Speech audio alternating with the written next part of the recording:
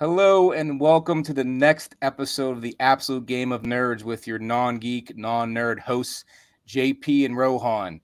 And today's show is pretty special because we have a guest that's been a huge part of the collectible industry for a long period of time. And today we have Mr. Steve Borock from Comic Link. Now, Steve's resume, hey Steve, we really appreciate you being here, but I like I said earlier, your resume is quite profound, and I think Rohan can do a much better job of introducing you than that quick one I just gave. So, Rohan, go ahead and give him a proper introduction. Yeah. Hey, guys. So we got, again, a titan of the industry here with Steve. Steve is one of the founders of CGC. Then he started CBCS, and then I believe My Comic Shop. And then now he's with Comic Link. He's involved in a ton of things. You'll see him at cons all over the country. And again, just another great example of why the comic community is just so welcoming and amazing. I mean, I literally just messaged Steve and he just immediately was like, here's my phone number. Hit me up anytime. And then from there, we're like, well, let's get you on the pod. I messaged him after I saw him on Lawrence from Mighty Comics' podcast. And then Errol's always fun. Yeah, Errol's always raving about Steve. And to kind of close the loop here, when we interviewed Errol, he talked about the owner of Comic Link buying his AF-15, I believe 7.0, which gave him the funds to buy his Superman 1. That man is Steve. Steve is with us now. Oh, nice. It all comes full circle. So, Steve, say hello. How y'all doing? It's great to be here. I love talking about our hobby. Love talking about comics, comic art, pop culture, movies. So whatever you think that your audience would want to know about, that's what I'll talk about. Yeah, we want to. I have no agenda. Yeah. Nice. Awesome. So we always start, Steve, with just kind of like a comic book or comic related origin story. So I imagine maybe this goes all the way back to your childhood. Kind of tell us about how you got into comics and where the love began. Oh, the love began right away. My father used to commute from New York City to Long Island on the railroad, and he would always he liked comics as a kid. And he wanted me to learn how to read. I was very young. And he would bring home comic books, but he would only bring home DCs or Archies. So I kind of grew up with those until I was about 8, I guess. And then, I found Marvel, which blew my mind. Yeah. It was costing me a fortune. And I was a kid. I didn't have a lot of money. So there was this unbelievable place in Manhattan. You can go back in the day, started by Phil Suling. It was called the Phil Suling Marketplace. It wasn't even called a convention. And it was in a horrible hotel like the Taft or the Roosevelt, and always in the basement. And you could still smell cigarettes and marijuana there. It was crazy. The 70s were kind of interesting. Yeah, definitely. I was only able to afford half a table the first time. I was 12. Ricky Feldman, my schoolmate, he was into DC and I was more into Marvel, so it worked out well. Split the table. Yeah. Steve, do you have what year are we talking about relatively? Well, if I was 12, that would be 74, 75, right? Okay, right on. Yeah, and I was the kid in the room, I got taken advantage of a little bit by some of the smarter people because, I was like looking at a price guide and they're really looking at the marketplace, right? And I didn't buy any original art. I mean, I could have bought Kirby pages for like $10. Oh.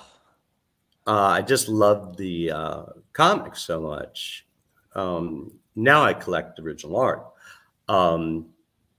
So then I was trading back and forth with some people, setting up at really small shows, and then took a break. I had a well-spent, misspent youth. I followed the Grateful Dead around the country for a while and stuff, and then got back into comic books, was setting up. Really what I was also doing was taking a lot of newbies under my wing so they wouldn't get ripped off by, J. Maybrook, Greg White, all these guys who were thieves. But it wasn't easy selling comic books, especially in the 90s. We had a bit of a dip, and that's when I got pegged for CGC. They went to the top dealers and top collectors, asked who they trusted and who could grade, who could tell restoration, and they gave me a call, and I was like, man, you can't put comic books in plastic. No way. It's just, it doesn't make sense. But then they showed me how it goes in coins and sports cards and how it protected people on eBay. Because my friends were getting raped on eBay back then. There wasn't much rules in place, if you will. And, my friends were getting stuff without a centerfold. The guy wouldn't take it back, or there was restoration. The guy said there wasn't, and all that stuff. So I grabbed Mark Haspel. He was Comics on Parade back in the day. He's young. Was young. We're older now. This, 1999.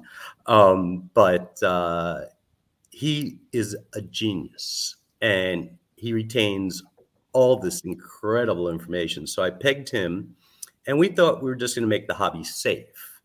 We were talking about it. Actually, it was funny. Matt Nelson, the president of CGC, Mark, the former president, and me, the former president, all hung out a couple of weeks ago in Miami. I saw that photo. Yeah, it was cool, man. It's just we thought we were going to save the hobby, which we actually, CGC actually made a big comeback for the hobby with prices. And then the Greg Manning auction happened. Everything exploded. Then Heritage and Comic Link. First Comic Link, then Heritage. Right. Yeah. And Josh Nathanson was so smart. He saw the writing on the wall for certification, and he was like, I'm in. I'm all in. But it took us a long time to sell it. Yeah. Some people told me to go away. I don't know if you remember the old CBM, but Comic Book Marketplace, Gary Carter's magazine. So real quick, Steve, so JP and I both followed as kids in the 90s, and then we had like a 30+ year break, and we just got back in last year. So when you say that's wild. Yeah. So we don't have too much, so it's great to hear you talk. But what I wanted to ask, so CGC calls you up. Prior to then, you talked about you were selling at shows. Was that always like your main occupation? No. I was working in the gold business for a long time. Okay. And then where did you just learn how to grade just by being around comics and doing that on the side? Well, no, it's not just that. I mean, what's really important is the friendships you make in the hobby, and you find out which people are honest and knowledgeable, and you stick with them. And I mean, Bob Overstreet taught me ethics and stuff about books and the history. John Snyder, the second, who worked at Diamond Gemstone for Steve Jeppy, and Steve also taught me a lot. Steve and I stayed really good friends, which is cool. We text a lot, but I mean, it was really about the ethics and taking people, under our wing and showing them that, like, look, don't buy from this person anymore. Your books just came back restored, when they didn't know it, and they paid top dollar. Yeah. So it was a wild ride. But when they picked me, I said, I don't know, man, but they said they would make the holder openable, because I said, the holder you're talking about, you can't open. And basically like it is today. But it was supposed to be tamper evident and openable, because I said, look, people are buying this on eBay because they like to read comic books. Mm-hmm. it turned into something completely different. You know, you have the 9/8 chasers, which I kind of understand. I was, you know, one of the top collectors in the world at one point, for more fun, adventure, timelies. Well, timelies, you know, John Verzel had all the church copies, so I couldn't have the greatest ones. Yeah. But, you know, I owned most timelies and most Golden Age DCs, Wonder Woman sensations. Wow. Yeah, I never had a Detective 27. Ah. It was always out of my reach somehow. And you know, I could have bought one for 70,000 back in Sotheby's. And now it's probably worth uh, 2 million today. Oh, nice. But you got to look back in kindness. You can't buy Yeah, everything, totally. right? And you have to make the right decision. And nobody has a crystal ball, right? Yeah. I mean, whoever thought the first Morales would be Yeah. worth so much money? And you know, it's wild, but that's the Jevic might be the variant. key for that generation, right? What- I mean, Hulk 181 was worthless Yeah. when it came out. Well, JP and I talk about it all the time because, you know, Hulk 181's a big book for us. And, you know, we look back when we were kids and like I have a Marvel card that says price for Hulk 181, Cover Street 1990, $75. Yeah. Yeah. Yeah. I mean, it was crazy. You know, in the 70s, I think Wolverine exploded with Giant Size X-Men 1, but really exploded when Byrne took over because he was really into that character. And he wanted to make him better than he was. And he, as you know, Byrne did a fantastic job. Yeah. And then, of course, Miller came along later with the amazing 4-issue series. Yeah.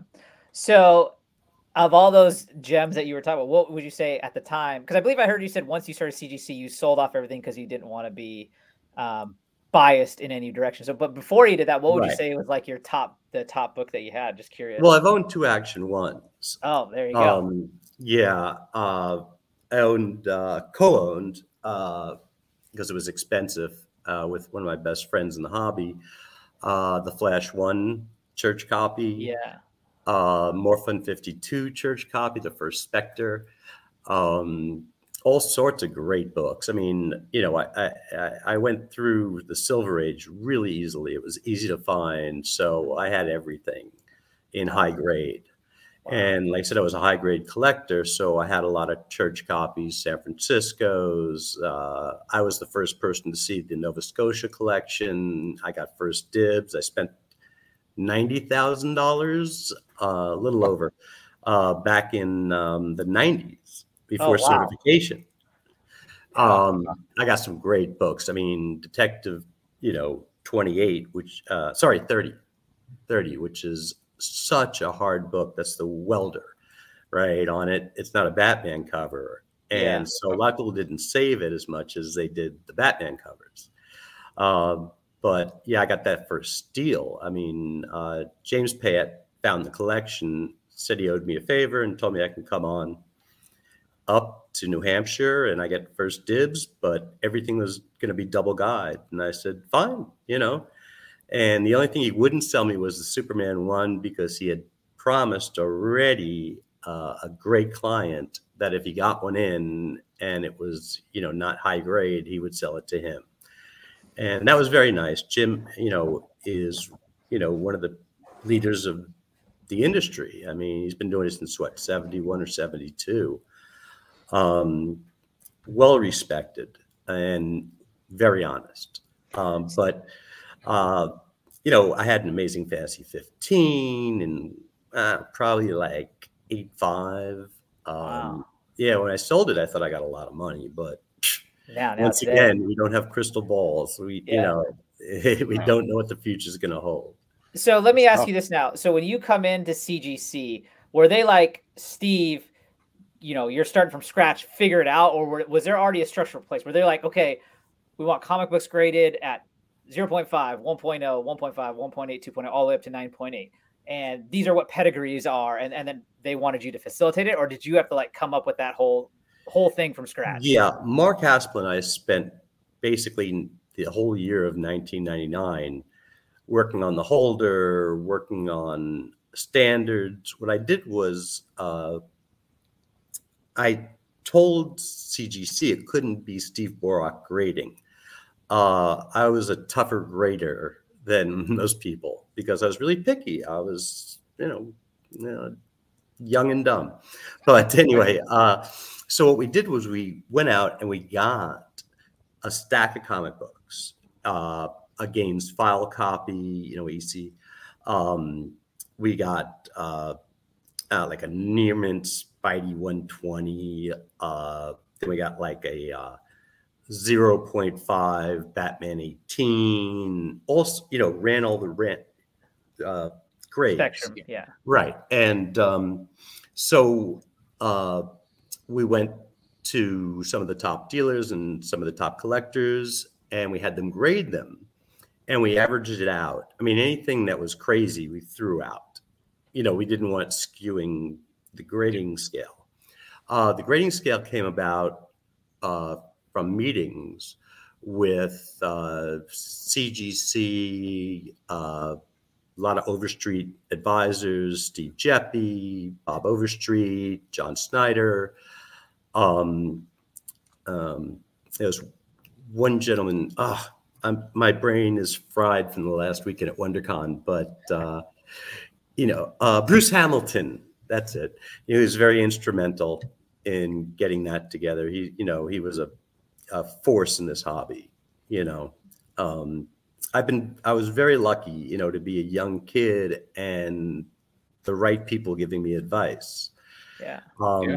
It really helped. Like I said, it's all about the community. We need to make friends with the right people, stay friends. Don't worry about the money. It's about the comics and the friendships. So actually, you said something that interesting. So you said in 1999. So then when I think about it, CGC officially came out publicly, I think, was it 2001? So no, 2000. 2000. Okay. So when you first got that call from CGC, what year was that?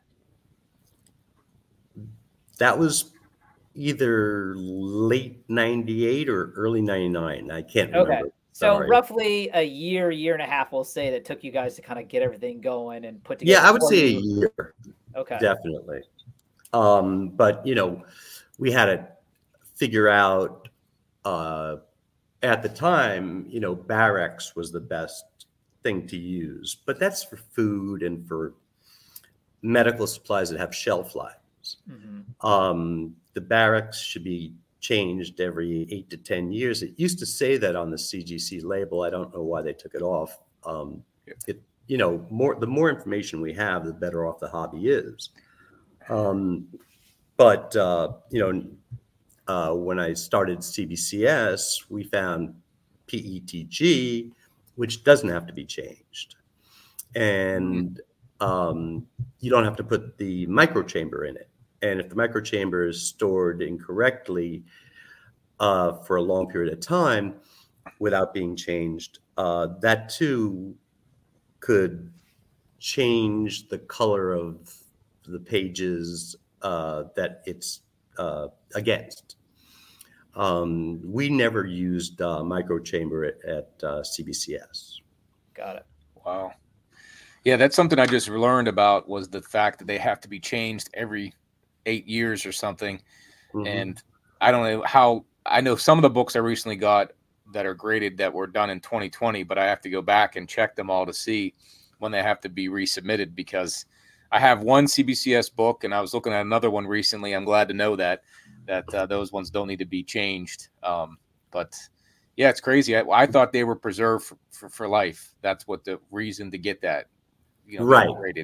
And, I had to manage people's expectations when we were open. Yeah, it would be astronomically cost prohibitive to do something like that, right? I mean, right. And I never lie or break a handshake. So I have to be so honest. When I was selling it, I was saying, look, 10 years from now, you probably have to change it out.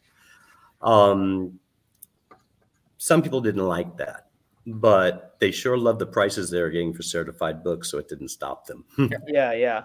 And the thing of it, sending the book back in, at least, that's a question I have for CBCS later. But with CGC, when you send them back in, they have all these labels that you can get added on to your book at that time. So it Yeah. makes it worth it to do that.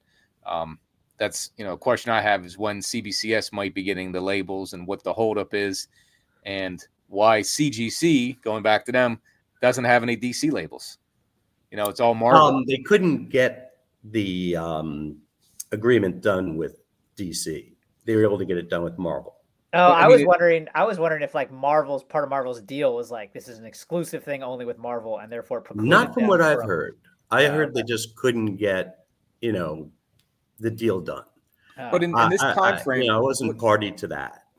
In this time frame, for DC not to get on the bandwagon, I don't know what they're waiting for. They must, the $5 extra that CGC charges, I guess, wasn't enough for DC, but I think that's a big miss for them. And I don't know if CBCS could get the opportunity to bring in DC, Valiant. I don't know. You name the comic book company, and having custom labels is definitely a draw for some people. We did a custom label at CBCS to try it out with my good friend and amazing artist, Stuart Sager.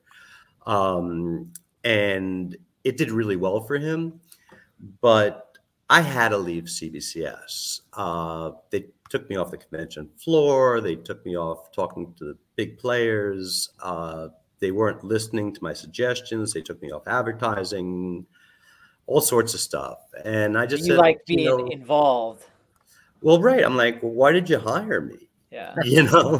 So Steve, real quick, talk about how long were you at CGC, and then did like Beckett call you up and be like, hey, we want to start another one? How did that all come about? I wouldn't have left CGC for another company. I was very loyal to them. I just got burnt out of grading. Mm-hmm. It takes a lot out of you. So that's when I went to Heritage. Okay. And, so it was, amicable parting. And then when I started CBCS, it wasn't so amicable. But I don't think that CBCS is going to rival CGC at this point. I think it's a great thing to have competition in the hobby, but I'm not sure they understand that they need the hobby and the hobby doesn't need them. And like I said, they took me off of doing PR, which is what, even though I was bringing in a lot of consignments for Heritage, that's what they wanted me to do too, is a lot of PR. And that's what CGC did. And I brought in a lot of people because even though they didn't trust certification, they trusted me. Mm-hmm. Right. So I just split. Wow. Now, when did you leave CBCS? Was that last year, like within the last year? I'd say it's a year ago. Okay. So it wasn't the big issue with CGC last year was Acetate Gate. If you remember hearing about that, right? That was the Invisible Comics? No, that was the one where they doctored the Ultimate Fallout. They stapled on an extra cover on top, and so those. Oh God, yeah, I'm crazy. Same thing with that Invisible comic that they were selling. Yeah, I was like, too. This is not about the hobby. This is not good for the hobby. I'm against all of that. It was terrible, and it was a good opportunity for CG or CBCF to jump in at that point. Like you said, they were missing the boat, right? That's the time you jump in and maybe take the reins at that point and become the main trusted, grader of books. Exactly. We had a great 3-year run. When we first opened, people were, we graded the Suspense 3 Church Copy, the Suspense 3 San Francisco, did the Magic Woo collection with that, it was all high grade, but that Spider-Man 14 was so close to a 9.9, we still gave it the 9.8. It was unbelievable. White pages, the whole bit. Also, I couldn't get CBCS to work with the Hero Initiative, which I'm very involved with and I really believe in. And we could talk about that later. But there was so many things going the way I wouldn't have wanted it to go. And once we sold to Beckett, And when I say sold to Beckett, I didn't get much. Oh, I didn't realize that Beckett bought it. I thought Beckett was like, we need a comic book wing and started it up. Okay. No. I started it with my partner at the time, but he told me he had all these investors and all this money. And then like 2.25 years into it, I'd say, he was worried that we weren't making money. And I was like, well, I told you CGC didn't make money for 5 years and we're the underdog. Where's all this investor money? And he's like, well, the investors were just there to put in the initial stuff. And I'm putting in the rest, and I don't want to keep doing this. And I was screwed. I didn't know what to do. So I agreed to move to Dallas and work with CBCS, and the powers that be there didn't want my opinion about the hobby, didn't want my opinion about advertising, didn't listen to me when I said, we have to get these magazine holders out quick.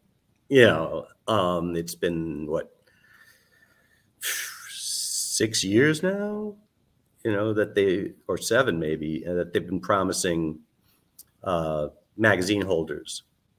They announced that it was coming and did nothing. It was not a good fit for me. I just wanted to be amongst the hobbyists and the fans and my friends, and I want to be back in the hobby, being on the convention floor, helping people make money, helping people avoid traps, things like that. Nice. So go ahead, JP. No, go ahead, Rohan. I was gonna say, so from CBCS. Too many acronyms. It's like banking here. The next stop was My Comic Shop then, or was it back? Yeah, the Saunders family is amazing. We were really good friends. I spend every OFCon with them, which is a really tiny old school show in Oklahoma, but I get to be a fanboy. It's fantastic. But I really wanted to come back to Florida. I was tired of living in small apartments where I have a big house here in Florida that I bought when I was with CGC. And my grandkids are now 4 and 6, and we have one on the way. And I didn't want to miss them growing up. So I spoke to my comic shop, and at first they were really cool. But then they decided that they wanted somebody in the house to help look at the books and things like that, even though I worked remote for, Heritage and made the millions, I brought in the Todd McFarlane stuff. I brought in the Miracle Man stuff. I brought in the Maggie Thompson collection. I even convinced Doug Schmell of Pedigree Comics to auction his stuff through us instead of his own auction house. I don't know how I did that, but wow. Nice. Quite a salesman. Yes. Well, I don't know about being just a salesman. I'm just really honest with people on what they can do and what they can make or what they can't make. I have to sometimes really talk to people about their expectations. Especially because somebody will come to me and say, oh, this just sold for, $80,000. And I'm like, okay, I'll take it in, but I don't know if you're going to get 80. And they're like, why? And I'm like, well, the guy who wanted it most spent 80. We don't know if it was 2 guys battling it out from 65 to 80. Yeah. So, you can't go by things like GPA. Yeah. Right. Which GPA is no longer what it was because so many people don't resubmit their books with the label. Okay. Yeah. Okay. That makes sense. Yeah. It was, I think it was an FF2. A really big player had a 9.2. And he kept resubmitting it. Hoping to get a higher grade? To get a higher grade. I didn't know this. I mean, there's no tag with it. It's just a comic book. And it was 6 months later after I graded the last one. Well, there was 5 FF2s in 9.2 on GPA and on the census. No, sorry, not GPA, but the census. And so the census was skewed. And so when somebody would buy something, they wouldn't know it was only 2 copies out there, not, 6 or whatever it was. So I think now don't you don't have to, I guess, probably, but doesn't CGC ask if you are resubmitting something that you send in the label with it? That way they can pull it off the census? Right, they do. And it just took people time to learn to do that. Some people are too lazy. Some people are too scared. And a lot of major players send in tags when they've accumulated 25 or 30. Meanwhile, they're still on the census. Yep. Right. And that skews things. So, so I actually have a ton of questions about the whole auction site. So let's talk. So you're at Comic Link now. Yeah. How did that come about? You were at my comic shop and then they didn't want you to work remote. And so you said, okay, I need to look for something that works here in Florida, and then Comic Link, I assume. Well, yeah, I mean, Josh Nathanson and I, like I said, have been great friends, basically since he started. He's actually been kind enough to call me his mentor at times, which is really flattering because he's a genius and he's really smart at what he does. But when I said I was leaving my comic shop, Josh reached out to me. We've been talking about working together for many years. The stars never aligned, and now they have. So I've done a few conventions with them, getting great feedback.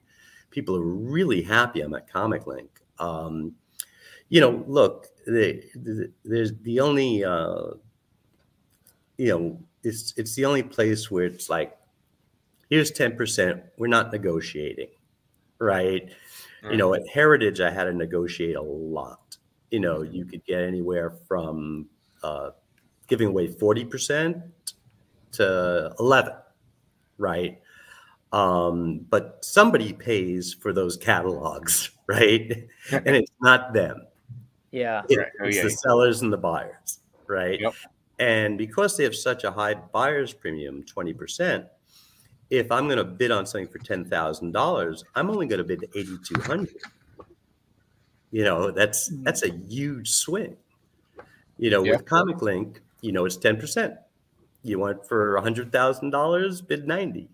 And that's it. There's no games. Yeah. So it's 10% for the seller and the buyer. Is that correct? No. 10% for the seller. Just the seller. There's no buyer's premium. If you use a credit card, we allow credit cards to be used under $10,000. Then there's a 3% charge because we work on 10%. Yeah. And we can't eat that. This is 10%'s low. You talk to the dealers and they're working on anywhere from 40% to 70% margins.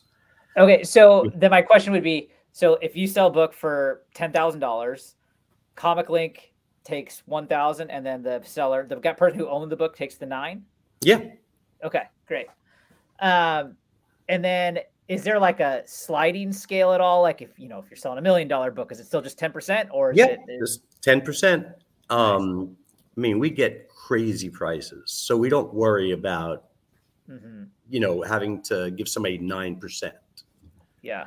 Right.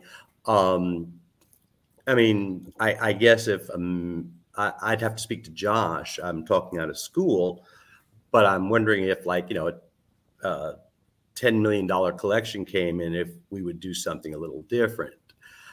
But it hasn't hurt us at all. Yeah. It's actually helped us quite a bit. How do you guys acquire, what's the process of acquiring a collection or, an Action One that is Comic Link now big enough where people just are reaching out to you guys? Hey, I got this to sell, I got this to sell. Or do you have to go out there and be actively, talking to people, finding out what's going on, who's selling what, or how does that game work? Well, that's the game, actually. You kind of described it. We go to conventions, we talk to people, we get collections. But yes, I mean, I don't know, a stupid amount of people that bid with us and can sign with us. I mean, we're talking about, I think a few 100,000. Yeah. It's crazy. And we deal with people all over the world, which is wonderful. But also, I have a lot of connections. Josh has a lot of connections. Douglas Gillock, our vice president, who's fantastic, really smart too, has made a lot of connections. He was the first hire that Josh ever did, and he's exploded the place with Josh. So I'm on the phone, I'm on emails, I get messages through Instagram and Facebook, and people reach out to me, or I'm on a chat board and somebody sends me something like, I got something to sell. Yeah. So is Comic Link and Heritage the two auction sites? I know there's more than that, but Heritage is the one I heard about the most for when I first got back into it, and since that time, Comic Link has been a name that's come up numerous times. So, yeah, I mean, we're the top two auction houses. And is there a chance you guys could be top dog, given the fact that you're charging less? There's no buyer's premium, and if you're working the room, getting those top collections, I mean, that's probably going to be the reason, right? I mean, well, I'd love to see it, but Heritage. Like I said, they can work on a 40% margin sometimes. So they put out catalogs, which of course you pay for, but, and they negotiate down at times, depending on what you have. It's a great place. Don't get me wrong. I think Heritage is, I'm very good friends with Jim Halpern and his son, Mikey, and, Ed Jaster, the senior vice president there. He and I kind of grew up on the convention floor in our late 20s and 30s. We were running around just trying to buy, all these church copies and San Francisco's and Larson's, and we were having a blast. Back then, too, I know the word flipper is pretty bad these days, but the only way you could keep getting money for your collection is if you found a great book that you didn't want, but the price was fantastic, and you could sell it to somebody to pay for the more fun comic I wanted, or I could trade it for the adventure comic I wanted. Yeah. So it wasn't so much flipping, but you could do it at the show. Mm-hmm. There was no certification. So I'd see somebody, he has the hit 5 underpriced. I would walk it all the way across the room to somebody like, I don't know, Harley or whoever, and I'd sell it for a few thousand more. Yeah. It was crazy. So Steve, real quick, before we go on, I've had a lot of listeners that have commented back saying things like, can you sometimes explain some of the things that you're talking about? And so just so people are clear, so when Steve's saying church copy, Nova Scotia copy, what he's talking about is a pedigree. And what a pedigree is essentially, kind of to keep it simple, is like these historic landmark collections that have been found, typically mostly Golden Age, but there are Silver Age ones. Sure. So the first Silver Age was the White Mountains, which was in the first Sotheby's in 1990. Yeah. So when you hear Steve say church copies, there's a guy named Edward Church whose collection was found by Chuck Rosansky of Mile High. So there's Ed Church Mile High collection. It's like the most famous pedigree. But yeah, that's what he's referring to. So just so people are aware, I just wanted to throw that out there. Sorry about that. Yeah. No, it's okay. I knew what you're saying, but yeah. Some I mean, if I'm not explaining things correctly to your audience, please let me do that. So Steve, my next question is, so then on Comic Link, explain what are the various like platforms or because like obviously if you're going to sell at Tech 27, it's going to be at the premier. Yeah, it'll be at the premier auction. We lost him here. Rohan lost him. Yeah, he's frozen. But basically, the art and the comics, we have, I think there's something almost every week. But there's, the featured auction, there's the focused auction. And then we also have, which a lot of people don't seem to know about, is we have Certified Link. And that's for certified cards, video games, VHS, all that stuff. And we're doing real well at that. Yeah, I mean, they basically, we also have something called the exchange, which I've been talking to dealers about lately. They didn't really know about it. And what's really cool is that you put it on the exchange, but you just put up the photo and the price you want. And if you're taking offers, you can put that up too.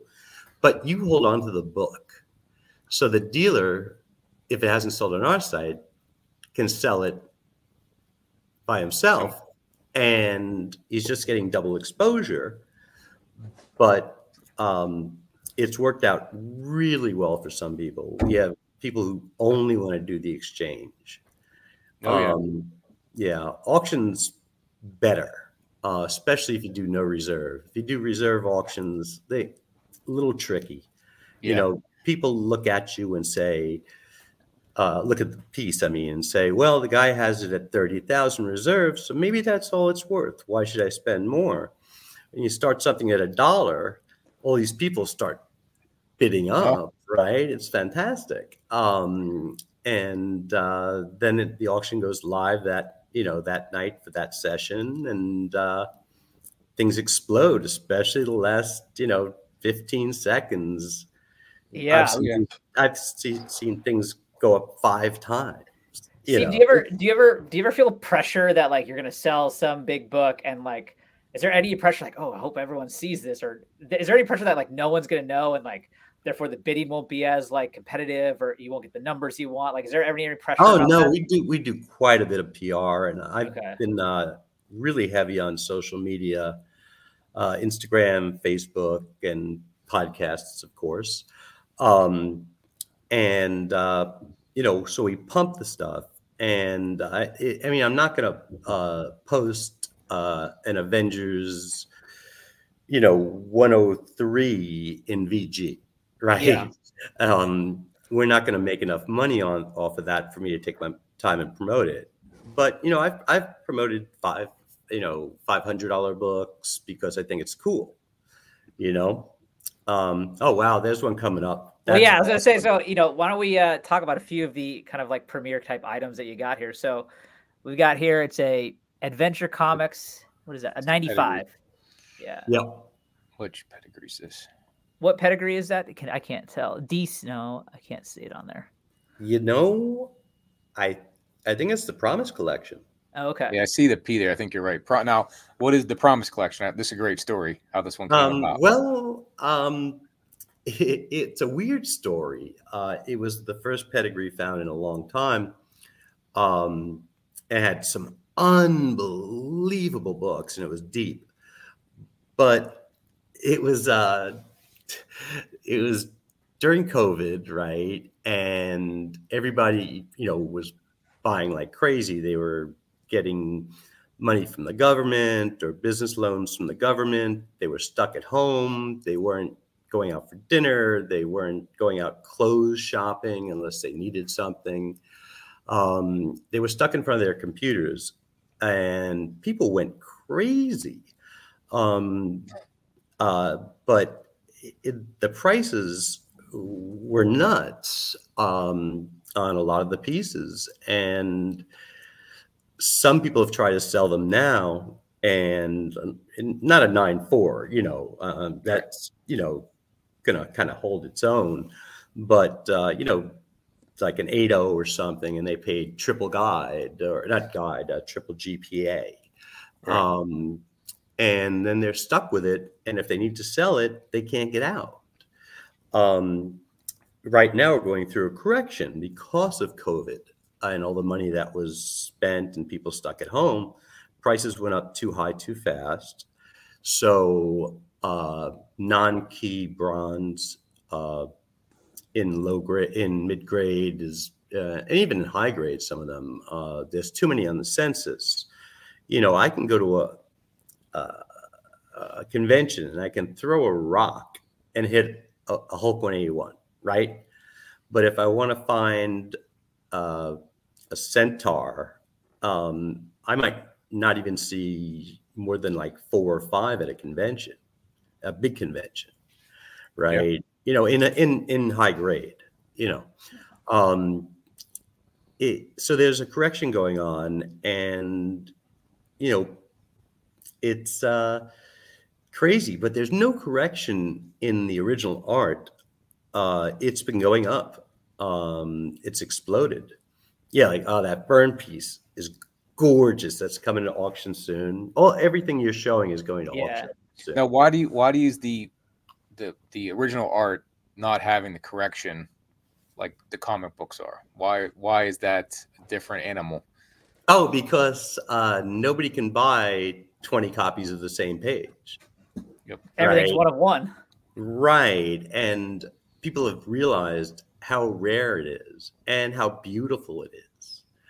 I mean, back in the day when I was doing the Phil Suling shows, like I said, I could buy Kirby pages for like $10. I mean, they weren't the best, but they were great. And you got to actually talk to Jack Kirby back then, which was cool, and Roz. And but the original art market is much smaller than the comic book market. Oh, I love that Frank Miller piece, man. That is so cool. That's pretty awesome. But the prices just kind of keep going up because nobody went crazy with the art during COVID. There's two pieces that went pretty crazy. The original Frank Miller from Dark Knight and the Secret Wars. We just got that in that Thanos cover. I mean, that's incredible. Yeah. I mean, that's original art. Yeah, we got both covers, 1 and 2.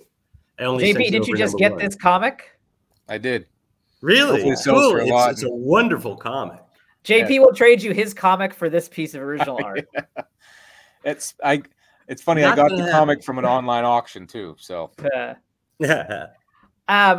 so real quick on original art, Steve, is it safe to say like a lot of original art is just long gone, thrown out? Like think about like like golden age original art. It doesn't exist anymore because it just got destroyed over the years. No, I mean there's golden age that exists, but a lot of it, I'm saying a lot of it. Yeah, DC in the 40s told the younger people that were working there to cut them up and throw them out. So some of these guys were smart, and what they did was they cut along the top panel, then along the middle panel. So you have panels, right? So I have Joe and Nadia Manarino were really sweet, good friends, amazing people. They gave me one of those strips of Wonder Woman because they knew I was a Wonder Woman collector. Oh, nice. I couldn't believe I had a H.G. Peters, Wonder Woman. It's unheard of. But stuff, comes to market that nobody knew existed. People bought them, 40 years ago when they weren't worth anything. They just liked it. Stopped collecting. They now are going to retire. They want a retirement fund. And all of a sudden we're like, wow, you had this Tales of the Crypt cover? Nobody knew where it was. Yeah. So it's really interesting. Yeah. I mean, so like for example, so I want to talk about this book too as well, but like, oh, that's great. Yeah. Best cover. Imagine like, do we even think the original art for this cover, which is for those that can't see, it's Tech 31, the iconic Batman overlooking the mountain cover. Do we think that this original art cover exists? I have no clue. I don't think so. Yeah. That would be something, man. Yeah. I mean, in the late 50s and 60s, early 60s to mid 60s, I guess, DC would actually send you, if you wrote a letter in and they published it, they would actually send you a piece of art. Like Bernie Sanders showed me this great Murphy Anderson, Infantino Murphy Anderson, Adam Strange splash that DC just sent him, for writing in. That's awesome. That'd be cool if they did stuff like that still. That'd be sweet. Yeah, right? Yeah. But the artists need to make money. I mean, that's why I work with the Hero Initiative, because the older artists didn't get big money for their art, and they were getting paid to, get work out quick. Right. I mean, it's funny. I was helping Don Perlin, great artist, nice guy, sell his collection of art he kept. And he was telling me stories, which was fantastic. I was in fanboy heaven, right? And he said that, he always used an eraser, wanted to make sure the lines were correct. But then he noticed after a while that John Buscema, who we could see from where he was, never used an eraser. And so he asked John, he says, "Why don't you ever use an eraser?" He goes, "Because they pay me to draw, not erase."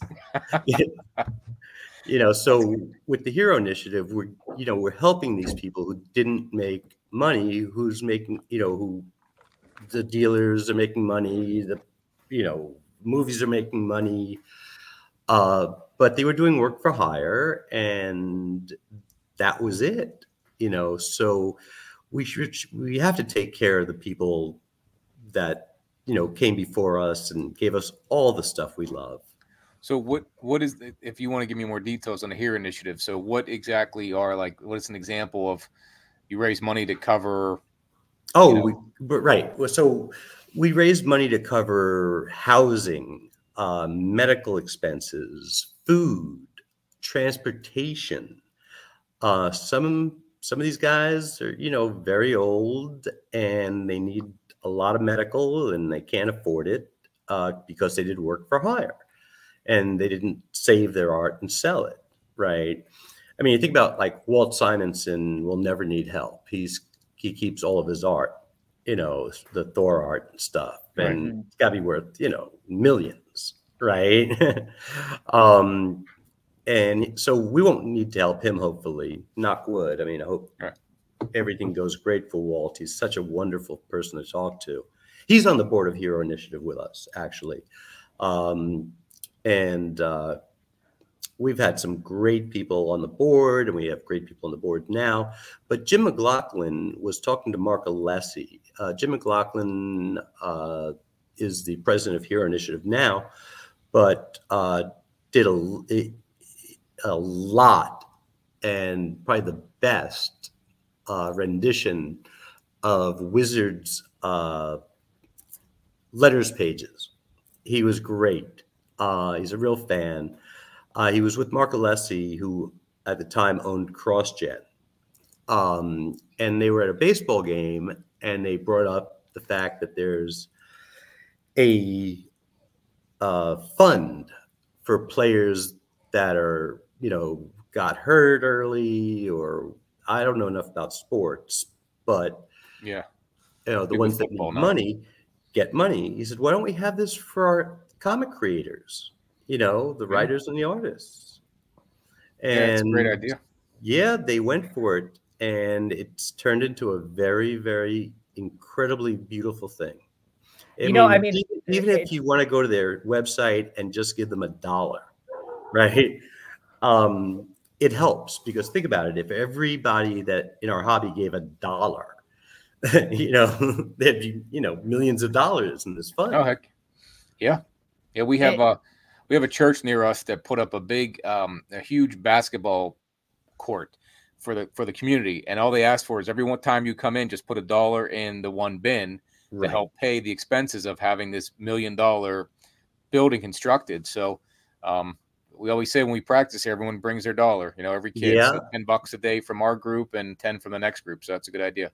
Right. And what's really cool is that, unlike most charities, we only have 2 employees that get paid. And our office is the coffee shop around the corner.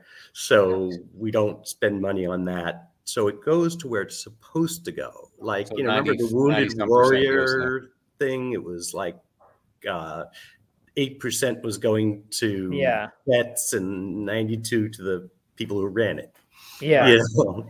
So I check out every charity I do. I'm big on St. Jude's. I've helped them do uh, art auctions in New York and Chicago with Mike Nagan, who's another great person for the hobby. And he works for Reed. But yeah, I mean, we have to treat each other well on this planet. I mean, look, I'm an old hippie. I believe in peace and love and not hurting anybody and helping people and not lying. And it's strange, you know. Well, I was gonna say it's interesting, like when you hear about the story of this hero initiative, and you think about like all the great artists from centuries ago, right? Like Vincent van Gogh, his paintings now go for tens of hundreds of millions of dollars. Right. During his life, though, he had nothing, and he kind of was just like bumming around, and like a lot of these artists, like none of their paintings go for anything until they're gone. And this is essentially what's happened to these people that the Hero Initiative is like. They had to kind of work for hire as they could, and people made money off of them, but like no one ever took care of them. So it's great to see, that you guys are doing this. That's awesome. I feel very privileged that I can do this. Yeah. It makes me feel good. I always say that if I needed charity, God forbid, I would take it. So if I would take it, why wouldn't I give it? Mm-hmm. Yep. But I definitely check out the charities first. I do a lot of research. Yeah, I think what is the average stat is something like 80% of dollars donated don't go to like the CEOs and advertising and that's just wrong, man. Yeah. Oh yeah, every time I watch YouTube to watch a comic discussion or a podcast or a YouTube podcast, there's always a St. Jude advertisement. So my son, it was a Wish kid. He did a Wish trip. Really? So we have donated more to Make-A-Wish because we had involvement with that. I know they may not give as much back as maybe others, but we had a pretty close connection with Wish, and we would do radio ads for them and whatnot after my son got as he got older. But so it means a lot whenever you can see who's affected by it, and then you want to give back for what you got. The benefits that you had. So, once you want to give back and keep giving back. So Make-A-Wish is pretty good though. It's funny. It's nothing to do with comic books. I was at a Grateful Dead concert in Maryland many years ago, and they encored with Ripple, which they hadn't done in ages, and people were freaking out. But then I found out that it was some young kid who was not going to live very long, and he wanted to hear that live in concert. Oh, nice.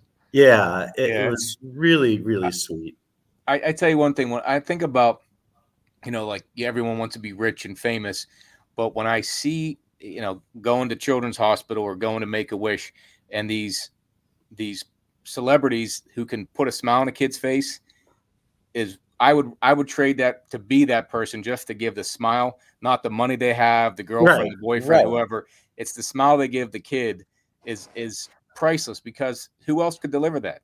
The parents, but their friend, but John Cena's here, or the guy, Tobey Maguire, you name it, and it's crazy. So it could be anybody that they idolize.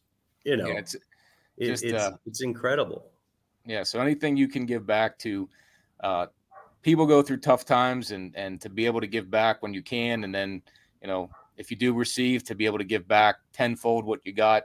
I think that's a good thing to strive for. Even Steve Jeppy, Gemstone, The Price Guide, and Bob Overstreet, and Jeff Vaughn, they put out a limited edition price guide just for the Hero Initiative. Oh, that's nice. Great. So it's limited to 500 copies or something like that. And that's the price guide I buy because I want to give to charity. Yeah. Right. Yeah. And it's also limited edition. So if it's worth money later on, that's cool. you know, but the whole hobby's pretty much into it. No, I think that's the one of the things getting back into the hobby. You talked about, being honest and why people who you want to work with and saying who the right people are. I remember being young and being, kind of pushed around at the shows, and now coming back and the IG community, the YouTube community has been so welcoming and so helpful, right? Their own little charity to help myself get back into this hobby and enjoy it for the right things, and then having the right type of people to look up to be helpful. Right. Says a lot about. You have to be very careful on Facebook and Instagram. There's these, what are they calling them? Influencers. Yeah. And I've watched Rohan's a influencer. Well, you got to take a step back. It's not about your personality, and it's not about the money. And these people, a lot of them, not all of them, a lot of them are saying, this book is going to be worth this and blah, blah. And they get people to pay way over what the market is. And it disgusts me. I mean, they could have bought that book on Comic Link for, much less money. Yeah. Well, yeah, they're promoting the books that they have as the top 10 list. And some of them are entertaining, and I enjoy it for that part of it. And a lot of it is, my background is financial and stock market. So I get the speculation part of things and the growth part of things, but some of it can be driven by specific people. Right. I mean, there's guys or women that'll put up like a Roy Rogers 1 in 6.0, saying this is a great investment. It's a number one from the 50s, and Roy Rogers will live forever. It will be remembered forever. I can't sell that book. No. And then they get somebody to buy it. It's a bad investment. We don't want to put people into bad investments. Right. I think the best advice is you collect what you like. Yep. And that if you're stuck with what you can afford. True. Yeah. Don't put it on a credit card. Right. That kind of stuff. Because you never know if a market. Let's say we have a real depression in this country. I write this in Overstreet every year. I say, if you've read my reports before, stop reading. This is for the new people. And I explain that, you can't house your family with comic books if there's a real depression, or if you lose your job and you have to sell it quick, you're going to lose money. And it's just, if you can afford it, buy it. Or if somebody gives you long time payments without interest, that's great too. But, stay in your budget and buy what you love, because you'll enjoy the hobby so much better. And you also have to remember, it is really about, if you love the hobby, not just the comics, it's really about the friends you make. I would trade every piece of art I own to keep the friends I've made in this hobby. That's awesome. Yeah, I said, it's a great community. It is the right ones in the community, right? There's always bad seeds, whatever you want to call it. Yeah, wherever there's money, there is. I mean, there is. Remember what's his name? Jerry Ross and Robert Crystal. I mean, they were in Canada raping people. I mean, just like sending you a book that they say is a near mint, and it's a VF, and it's color touched, or pages missing. And then because they were in Canada, they were like, "Screw you, sue me," and you back, it'll cost you more. Yeah.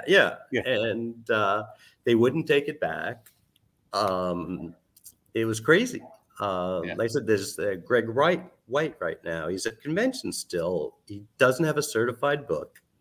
He sells an AF-15 to somebody who doesn't know. They think they're getting a deal, and they send it to CGC or CBCS. They find out it's restored or it's missing a coupon, and they go back, and he says, "Sue me."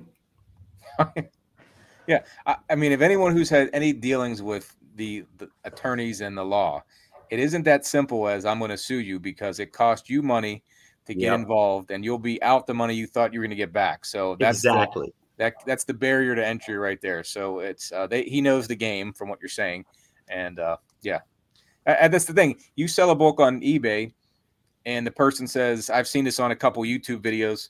Ryan from Mint Hunter is talking about skips it out. The guy doesn't like the book. The guy or girl doesn't like the book, and they want their money back. Well, eBay gives them the money back, right? And then they don't send back Ryan his book. Right. I mean, eBay has become a flea market and not a place where I would suggest people look for books. If you're smart enough and you've been around the hobby long enough, you can pick the right sellers and follow them. But you should do your research when you meet a seller. JP and I have talked about this. We did an episode on like kind of the things we wish we knew when we first started. It's like when you first come back in, like for us, we were out of it for 30 plus years. We come back, you kind of naturally like, okay, where am I going to find these older comic books that I want? And it just kind of, everyone naturally thinks of eBay. eBay's got all this stuff. So you find them on eBay and you're like, well, okay, this is where I got to buy them.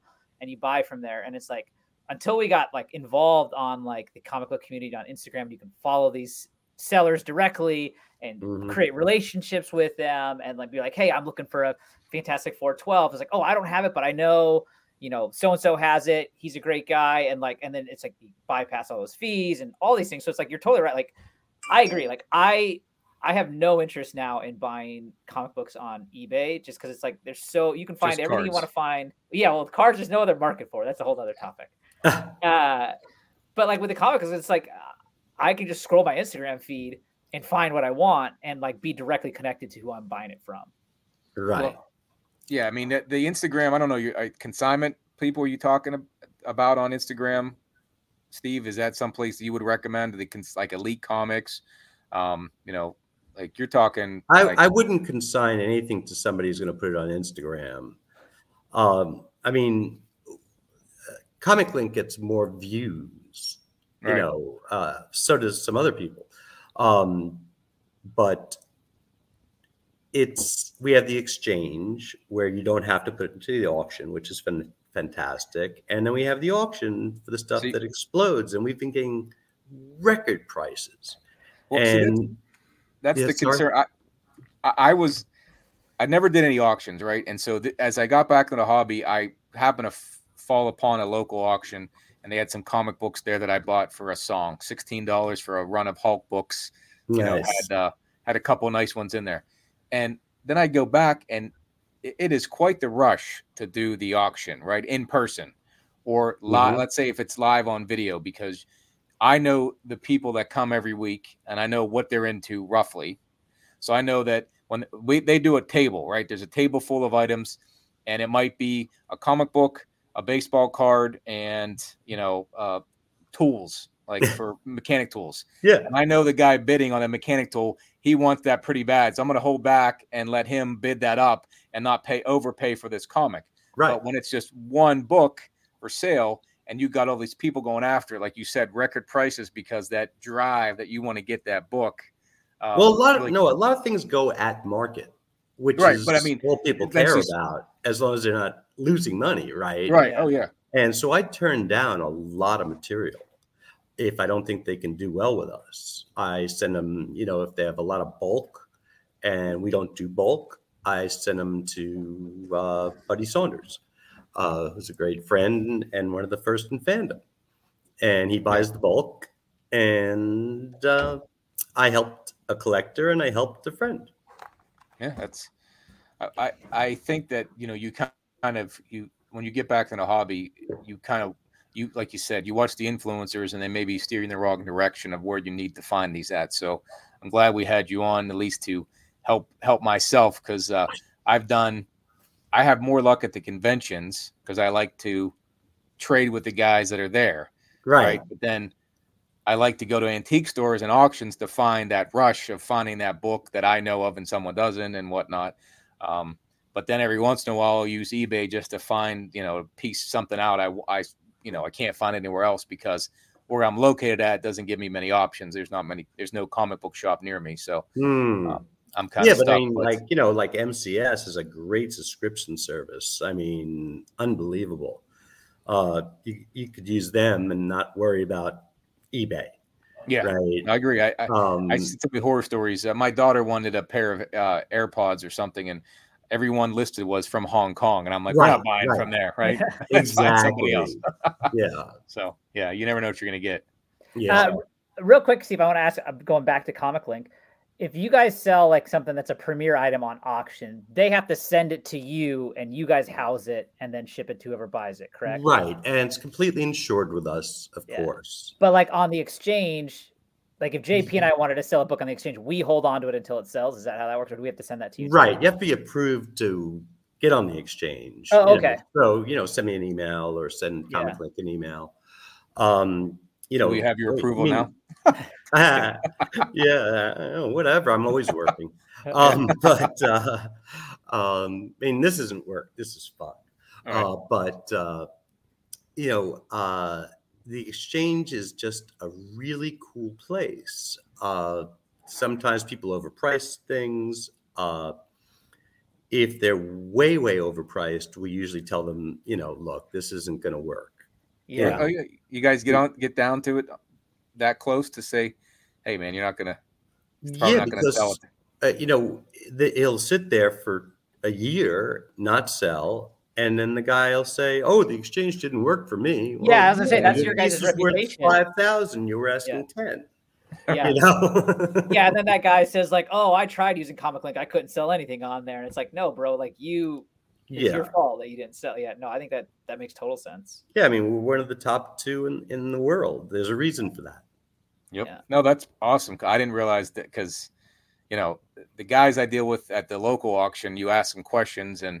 You can do silent or absentee bids, but I don't know if he's really trying to get the deal for me. And every once in a while, I win something when I wasn't there for it. But if I knew for sure that he's, nah, John, you can't get this for that price. You're going to have to go up higher. Or hey, if I'm going to sell stuff there, to get that information firsthand from you guys, the experts, I think that's that's what's important. A lot of people will email me and say, I have a collection, and I basically email back, do you have a list, of course, and can you send some pictures so I can check out grades? I can't grade from a scan, but I get an idea, right? But then I ask them to give me a call, and we usually end up having somewhere between a 20-minute to an hour discussion about is Comic Link the right place for them? If not, where is? Or like you said, you have to manage expectations. The guy thinks the book's worth $50,000. I think it's going to sell for $40,000. I don't want to take that in. I don't want them bad mouthing me. I mean, almost all the people who call me or email me, it's from word of mouth. People saying, "Oh my God, Steve, never lied to me. Did everything he said he would do. He promoted. He went above and beyond when I was worried. He talked to me about this, and that's how you keep your reputation in the hobby." Yeah, definitely. That's a professional, site. That's not we're not just fly by selling things and trying to make a buck. We're trying to make it an experience. And in my profession, my 9-to-5 profession, if you're not a fit and I'm not a fit, I'm not trying to get every piece of business. I want to make sure there's a fit. There's exactly. Bad mouth, word of mouth, all that. So that's a good point. It was crazy. I went on Instagram, Facebook, and did 1 or 2 podcasts when I joined Comic Link. So I kept reading the comments because I kept waiting for somebody to say, "Oh, I hate Steve Borock," or "I hate Comic Link," or blah, blah. We didn't get one. Wow. Nice. I was like blown away because this is social media. People talk crap. There's always someone negative. Yeah, I say like social media, the comment section is like the cesspool of human idiocy. Yeah. And I was at the WonderCon this weekend. And I hadn't seen most of these people since before COVID. And they were so happy I'm at Comic Link. I didn't get anything but accolades. And same thing about the people who work there and Josh Nathanson, the president. It was amazing. It was nothing like being online. Yeah. Right. Yeah. You know, it was really good. So Steve, I have a fun question for you. Okay. And I love hearing these like, numbers and things like that. What's the most expensive book you've sold on that's been sold on Comic Link? Ooh, I do not know. Oh. Do you know some like high dot, like what are some of the top ones? Oh wow. I've only been there 7 weeks. Actually, you could check the record sales. Okay. We keep that up. Go to where it says I think, auctions, and then hit that, and it'll scroll down to auction results, and it'll take you to the last auction, or you can press 2021 to see what it sold for then. It's really cool. Yeah, no, I'm always interested to hear these kind of. I like reading these stories on these big books and what they go for, and I think it's super fun to watch. Yeah, the most expensive book I ever bought was in the 90s. I spent $115,000 on a More Fun 52 church copy, the first Spectre. I was on the plane, and I was holding the book, looking at it, loving it, and I was like, I'm an idiot. I could have bought a house. Yep. But that sold for what I think $240 after I sold it. So guy made quite a bit of money. Yeah. Holy crap. Yeah. You still have that book, or have you sold it since? No, I said I sold it and made that money. Oh, okay, right. Okay. You collect original art, you collect some stuff now. What are some of your personal favorite pieces that you have? Well, I sent you one. Which one of is it my on here? collection, the Starman 7 cover. Oh yeah. By Tony Harris. Oh, that's me and Josh. Oh, go back, man. That's cool. That's Josh and I when we were so much younger. Look how much hair we had. Oh yeah. And how much heavier I was. And I'm wearing a Betty and Me 16 shirt. Oh man, that's crazy. Sorry. Anyway, so the Tony Harris piece is my personal collection. I don't ever want to get out of it. Wait, which one is it? Right there. Starman. No, the Starman 7 cover. It's maybe I could have sworn I sent it over, but maybe I didn't. And I'm just in love with the original art, but especially the multimedia stuff. Watercolor, all that. Like I said, I love Stuart Sager's work. Jusko's a good friend of mine. I love his stuff, and like even my friend, well, he's gone. It's a shame, but Neil Adams. A lot of it was black and white, and I loved it. But then he showed me the recreation he did. I think it was the one from the Batman Treasury with Ra's al Ghul. It just like popped, and I was like, "Oh, I want it, but I can't afford it." Yeah, I bet there's a lot of original art that you could fill up a wall with your favorite artists, and just go broke, bankrupt trying to buy it, go broke trying to buy all of it, because it'd be phenomenal. JP, did you see so Jason? Have you met Steve? So Errol's got a good friend, Jason. His feed is Omega Collects. He's a big original art guy, and so he had me follow this. It's Comics Art Connect or something like that on Instagram. They sell original art. Comic Art Fans is a pretty cool place. Okay, I'm not sure. It's Bill Cox's. Anyways, what I was gonna say today was it or was it yesterday? They posted the original art was the cover of. What's that Marvel Age, the Todd McFarlane cover of Spider-Man? Oh, yeah. And so I said to Jay, I was like, you buying this? He's like, I wish, man. That's going to be like $80,000 to $100,000 for that thing. How sweet would that be? The Spider-Man cover from Marvel Age 90? Yes, that one. Yeah. Yeah, the Todd McFarlane one. That's killer. We have some great Todd McFarlane stuff coming up too, so that's cool. Or the other we always seem to have some McFarlane. We got lucky, Well, we didn't get lucky. Josh has worked, most of his life towards this, building the reputation, building, the high prices that we realize for a lot of people.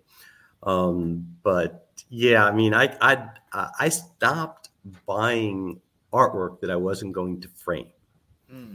Now, frame meaning like you take it and you get it professionally framed, right? You're like that's safe and all that. Yeah, right. All that's so there's another cost involved to the purchase itself, plus the protection part of it too, right? Right. But I had a bunch of stuff that I just bought because I thought it was cool, and I was like, I'm not looking at this portfolio, so let me sell it and buy something I like. And I just bought the Zatanna 2 cover by Stefan Rowe. Oh, nice. It's beautiful. Gorgeous. And I love Zatanna. I mean, who doesn't? Yeah. So, Steve, let me ask you, as we're probably coming to the end here. We're almost at an hour and a half. Oh, wow. Obviously, I'm sorry if I took up so much time. No. This is kind of average for us. It always ends up at this point. So we're nerds. We could talk all day, all night about this stuff. Cool. But, you obviously love the hobby. You want to see the hobby grow. You've already talked about your grandkids. Are your grandkids into comics? Yes, and it was really cute. Atticus, the 4-year-old, was Spider-Man. He's about to be 5, but was Spider-Man for 2 years, and I was like, "That's so cool!" I love Spidey, Atticus. The whole bit. Did you get him into it, or did you get him into it, or did they naturally just get involved, or had? I think a little bit for me, but I was in Dallas most of the time they were growing up. That's why I came home, right? But he calls me up and before Halloween this year, and he says, "Poppy, I don't think I want to be Spider-Man this year." And I'm like, kind of bumming, but I'm like, who cares, man? He's a kid. Let him be who he wants, right? I said, "So what do you want to go as?" He goes, "Can I go as Iron Man?" I was like, yes. No problem. That's fine with me. Yeah. So, awesome. I've been playing Hero Clicks with them, not the game, just playing with the little stuff, because my daughter was into the Hero Clicks when she was very young, and I put them away in a box, and I had this giant box, and my granddaughter wants the girls and my grandson wants the boys, so there's no fighting, and then we play, and it's so much fun, and I explain their powers and stuff. It's just a blast. I want to keep the next generation going. Yeah. And what's interesting, we got out of it, like we mentioned earlier, but my kids were born right when Iron Man was coming out. And so I have all the toys that they had, like we bought them because I was into it, but not into the comics. But I knew that had to be part of their growing up is the superheroes and the costumes and the stuffed animals, and it wasn't comics, but the toys. Right. And so it never really left me, and they got not indoctrinated, but it's hard not to become a fan of that stuff, because absolutely it's imagination. It's so much involved with that. So, and when you get the bug, I mean, you get it. You can't stop. I mean, look at JP and I. Like we said, we got back into this a year ago, or not even a year ago, and we're doing a podcast now. Like the bug has gotten cool, us. Man. Yeah. It's cool, Yeah, and I've said on this. And you guys call me anytime you're going to buy a book or look at a piece of original art or something. I'll always help you out. Awesome. I don't care where you're buying it from. I just want the hobby to be healthy. Yeah, I appreciate that, because you can go down a bad path and deal with some bad people, like we talked about earlier. So I think more people need to be turned on to what you're talking about, to look to you for guidance and to be able to keep this hobby going, because you have too many shysters. People will get out of it. They'll be done. It won't be a hobby anymore. It won't be worth, this paper won't be worth anything. So we need good people. So, I mean, we're lucky that it's modern day mythology, and it's been around since 1938, basically, right? Yeah. Mm-hmm. superheroes, and it's addicting, but it's also fascinating. You think about mythology. What people would call mythology. You think about Zeus and all that, but we've even incorporated that into comics. Oh, With yeah. Thor and Loki and everybody.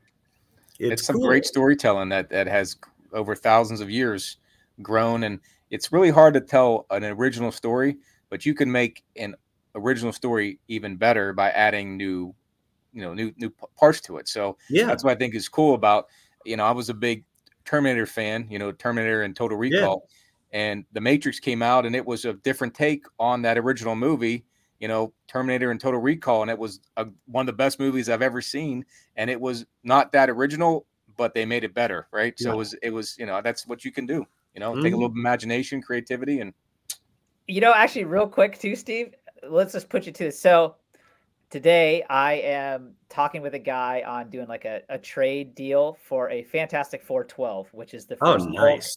Great book. Hulk thing crossover. And he has both a UK price variant and the regular American. Do you think I should? What are the grades? Well, they are a bit lower grades. They're both around 2.0s. They're graded though. One is the UK price variant, I think, is graded. The US one is raw. The raw one I'd be careful of. Yeah. Because AF-15s are notorious for color touch. Yeah. If he sends it on approval, and it's not if it's FF12. Oh, sorry. I don't know why I went there. Brain fart. What can you do? Anyway,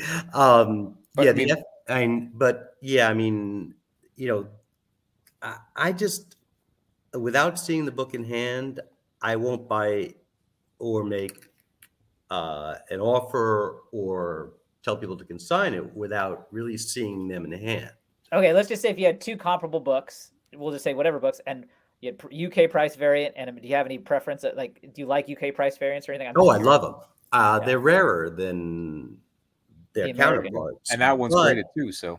Yeah. But there's a lot of people who want the American. They're like, that's the original. Meanwhile, they're printed at the same time and just has a different little price thing, Yeah, and I actually don't own any UK price variants, so it'd be kind of fun to this be my first one potentially. Yeah, as long as you're not paying too much. But like I said, we can talk about that later. Yeah. And I have a book I want to ask you about because I don't know much about it, but I'm just going to, since you mentioned Grateful Dead, I'm going to put this book up here. I don't know if you've ever seen this book at all. Yes. Okay. I got an auction I won that came in the mail, and that was one of the books. And I looked online to see about it, and it's a reprint from the 60s, I think. Yeah. But this was in the 90s that they made this book. Right. So I don't know if I'm not saying it's valuable, but it's definitely a different type of comic book than I'm used to seeing. So it's a cool looking book, I'll tell you that. So yeah, that's great. That is cool. But let me see. Do you guys have any other questions, or can I? No, we are. No, I think that's. We have been schooled, and I really appreciate it. So yeah, like I said, Steve. I mean, like the hobby grows with good people because of people like you that not just me. I mean, you got to remember these. Well, yeah, but people like you are putting that out there. That Gary Weist, everybody, Chuck Woolley. I mean, they these guys were the hobby, man. They really created stuff. I mean, the fanzines and everything were, mimeographed, and 13 people were on that list, right? And the EC guys used to trade back and forth with just an envelope, and they'd fold the book in half, put it through the mail because they just wanted to read it. They would just trade the ones that they've read. There's so many more important people that came way before me and will be after me as well, more important. But, I always tell people I'm just a hobbyist that got lucky in making a living, Yeah, that's awesome. But so if you don't mind, before we end, I'd like to mention that people should definitely go to Comic Link. Yeah, absolutely. Yeah. They could email me at sborock, BOROCK, at comiclink.com. steveborrock.com, even if they just have questions, even if they don't want to sell. And they can follow me on Instagram under Steve Borock, follow me on Facebook under Steve Borock. I'm always posting cool books and neat stuff. And I personal stuff, mostly like family or something I picked up at a convention. Like I just and I'll say, like, to everyone that's listening, right? I mean, that's exactly how Steve and I got in touch. I just messaged him, and he was gracious enough to respond back, and here we are. And so don't be shy. No, nobody should be shy. If they see me at a convention, they have a question. A guy just pulled me over to look at 2 Golden Age books this weekend, and he knew me only from Instagram, but he saw my face, and he said, "These aren't certified. Can you check them for restoration for me?" And they were big books. And I was like, yeah, why not?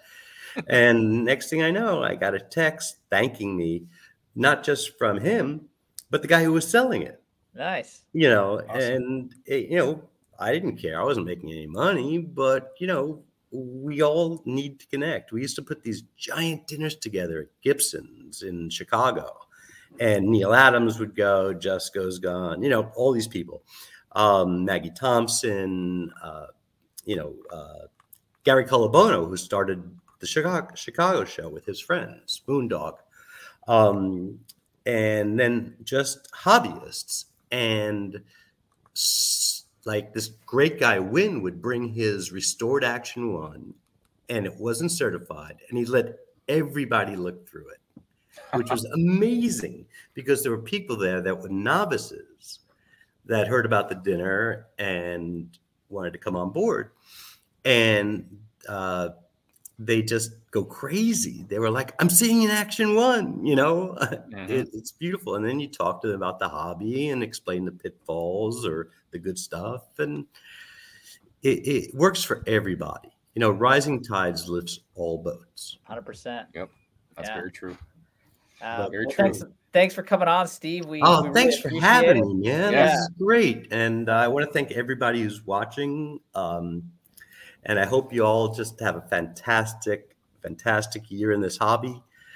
And if you see me at shows, just go up and say hello, man. Will do. Yeah. I'm hoping I see it at a show. And for those that are, lucky enough to see it one, say hi to Steve. And Steve, again, thanks for coming out and helping us out and schooling us on the history of comics and tell me where to go next using Comic Link. I'll be on the site sooner than later. So just appreciate it very much. I'll walk you through it. Okay, we'll do. Everybody should bid on Comic Link. I mean, I wouldn't have gone there if it wasn't fantastic and honest. Yeah, awesome. Well, thanks, Steve. Everyone have a great rest of your night, great rest of your day. Right. Thanks for watching. Hit us up on the social good, y'all. media. Find Steve anywhere on IG. And thanks again, everybody. Have a good day. Yeah. Peace out. Take care. Thank you.